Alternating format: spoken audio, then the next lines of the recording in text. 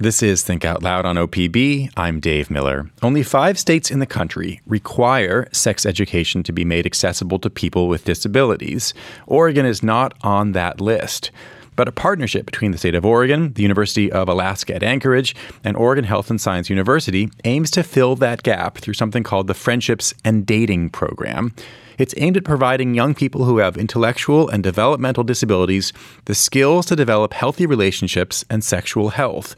Lindsay Sauvé is Program and Evaluation Manager with OHSU's University Center for Excellence in Developmental Disabilities. Morrigan Hunter is a community research liaison with the center. They both join us now. It's great to have both of you on the show. Thanks, Dave. Excited to be here. So, thank you. Lindsay, first, we're talking about a program for students ages, say, 16 to 25 with developmental or intellectual disabilities. Can you give us a sense for what that means, the various kinds of diagnoses that might fall into those categories? Definitely. Well, these are students, for the most part, in Oregon transition programs. So these are programs that are typically connected to a school district for students who are in the 16, usually to 21 age, who are on an individual education plan. So they're receiving disability services through the state, and they're receiving this education through their transition program. So these could be students with intellectual and developmental disabilities. Those would be disabilities like autism or Down syndrome or cerebral palsy, those kinds of diagnoses. And Morrigan, how much and what kind of sex education might students like these have gotten in the past, say, in Oregon before the program that the two of you are involved with got underway, or currently in other states all across the country? Yeah, so I think that's difficult to answer definitively because, of course, with all things relating to sex education, it really depends on the school that you go to. But one of the things that we do know, unfortunately, is that oftentimes students with disabilities, they don't always get the same quality of sex ed that their peers get. For instance, if they are receiving special education, we know that sometimes they just might not have access to the same types of information and education that their peers do. What are the repercussions of that of not getting an appropriate level or amount of sex ed or a curriculum that's not tailored to students with intellectual or developmental disabilities? What follows from that?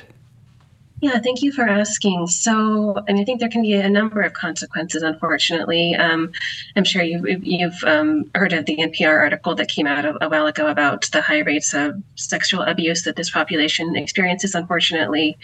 And we know that abuse rates are more likely when people don't have information about healthy relationships and consent and boundaries and how to talk to someone if you are in an unhealthy relationship.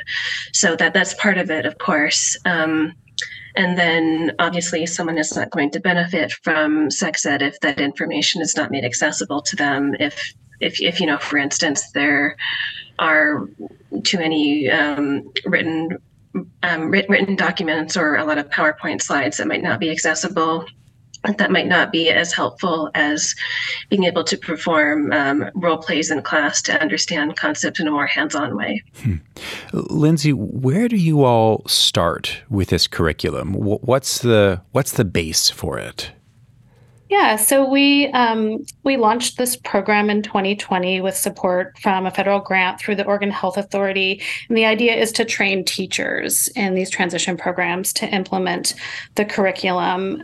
So teachers participate in a 7-hour online training, and this is through our partners at the University of Alaska. And they're the ones who developed the curriculum. And so we train teachers to implement the curriculum to students in schools, and it's typically a 10-week curriculum where students receive an hour and a half kind of lecture version of the curriculum. So they would get the information and the content and be able to interact with the information. As Morrigan described, there's a lot of videos and role plays and kind of visual ways of teaching this information. And then the second lesson of the week is actually a community outing where students go out into the community. Maybe they go to a Starbucks or to a mall or to a movie theater to interact with the information and apply the information to real life settings. Morrigan, can you give us a sense for what that looks like? I mean, if a class, say, goes to a Starbucks, what are they doing?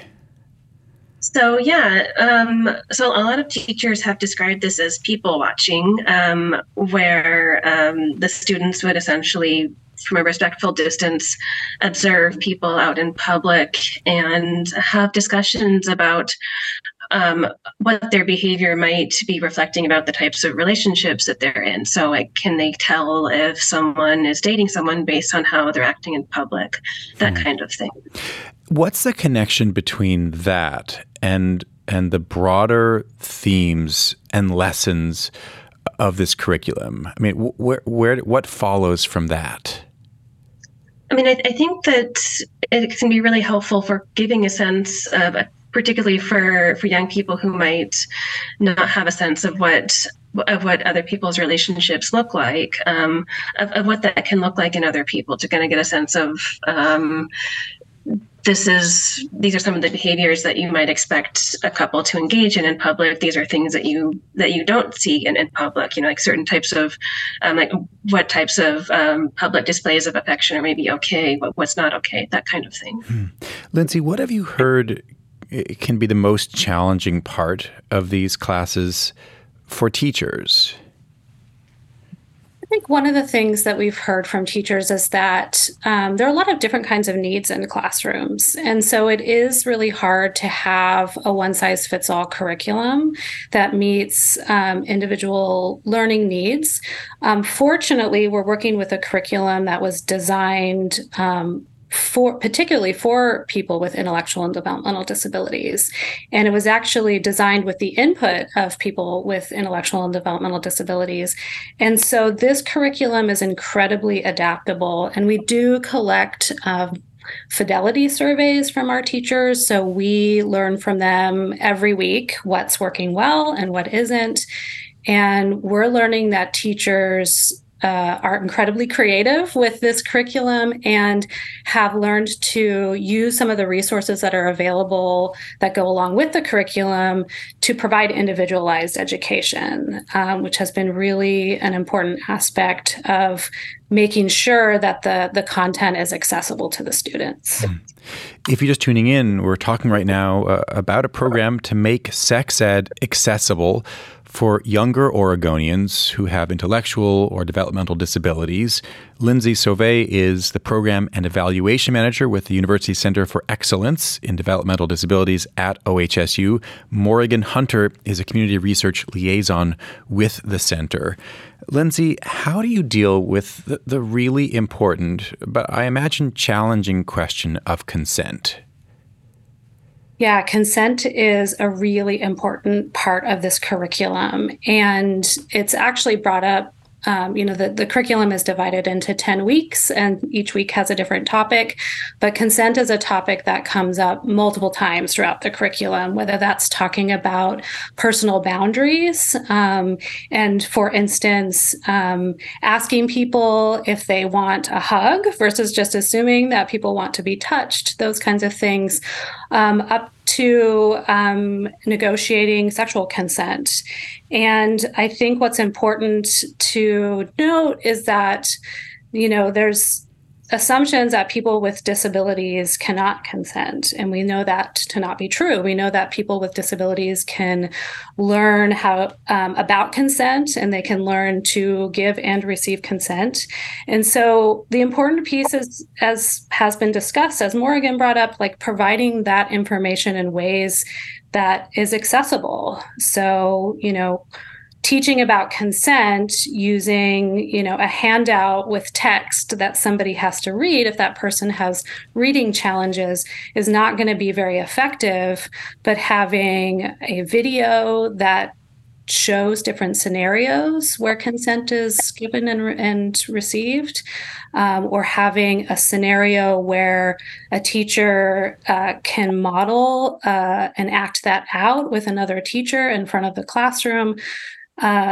These concepts are not unlearnable. They just need to be taught, and those adaptations need to be made so that young people with different learning needs can access that information. Well, just so to dig deeper into this, Morrigan, I mean, for a 13-year-old who does not have an intellectual or developmental disability, we have decided legally as a society that they cannot give their consent for a whole variety of decisions that they might make, including decisions about sex. I mean, that's why the crime of statutory rape exists. But what if somebody is at the intellectual level, say, of a 13-year-old, but is 25? I mean, how do you navigate that?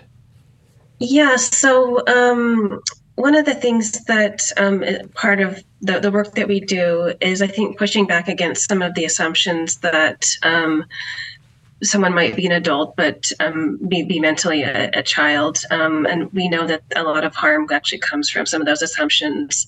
And as Lindsay mentioned, primarily all the students who take these classes are, for the most part, adults, and that even though they might not be seen as adults due to the unfortunate infantilization that happens, that is important to recognize that.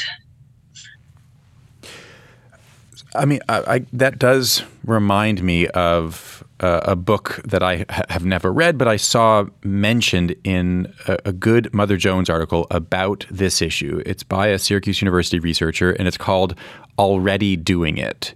I mean, what is the status quo without targeted sex ed? Can you ask that again? I'm not sure if I understand your question. Sure. I mean, to the extent that I understand this, there's a Syracuse University researcher who has studied this issue deeply, who wrote a book called Already Doing It. The idea being that whether or not people get sex ed, there's a good chance that they are engaging in sexual activities. I'm wondering if you can help us understand, to the extent that you're aware of it, the status quo, the repercussions of that in the absence of sex ed. Yes. So as a disabled person myself, I can speak to that as well. But yes, I mean, disabled people with disabilities, regardless of a disability or not, have the same range of sexual expression as non-disabled people, including asexuality, including LGBTQ spectrum. So yes, people are engaging in sexual activity. We know that. So, and not having information about how to make safer decisions, not having information about what is consent, how to negotiate, how to advocate for yourself, that does only cause more harm. And that's part of why we're doing the work that we do, is to try to give people information to reduce some of those things. Lindsay, sex ed has been politicized for decades, or probably much, much longer. In recent years, the teaching of issues surrounding gender identity has come under conservative fire. It has been wrapped into this. Has the work that the two of you and others are doing, has that been targeted as well? I mean, specifically sex ed for people with intellectual and developmental disabilities? Our teachers have had some experiences navigating those conversations within their communities, and we believe it's important to provide information to students that affirms who they are. And so our curriculum has lessons and content that talks about sexual orientation and gender identity, because we know that people with disabilities as a population experience different sexual orientations and experience different gender identities. And so to provide education that doesn't affirm those students leaves those students out. And we know that's young people in this country who feel left out and feel discriminated against have really high rates of poor mental health and high rates of suicidal ideation and high rates of suicide. So there are really significant public health implications to refusing to provide information that includes everybody and makes people feel safe and welcome and part of their community. And so that's something we stand by with this curriculum. And we really work closely with our teachers to work with their communities and provide the entire content of this curriculum so that all students feel safe and welcome. Lindsay Sauvé and Morrigan Hunter, thanks very much. Thank you, Dave. Lindsay Sauvé is the Program and Evaluation Manager with the University Center for Excellence in Developmental Disabilities at OHSU. Morrigan Hunter is a Community Research Liaison with the center. They joined us to talk about a program that is all around the state of Oregon now to make sex ed accessible for young Oregonians who have intellectual or developmental disabilities. Tomorrow on the show, the Salem City Council recently approved a new payroll tax on people working in the city. It's intended to help close a massive budget shortfall. Business groups put the tax on the November ballot, and now Salem voters will have the final say. We'll hear opposing perspectives on this tax on the next Think Out Loud. Thanks very much for tuning in to Think Out Loud on OPB and KLCC. I'm Dave Miller. We'll be back tomorrow. Think Out Loud is supported by Steve and Jan Oliva, the Rose E. Tucker Charitable Trust, Michael, Kristen, Andrew Kern, and Anna Sanford.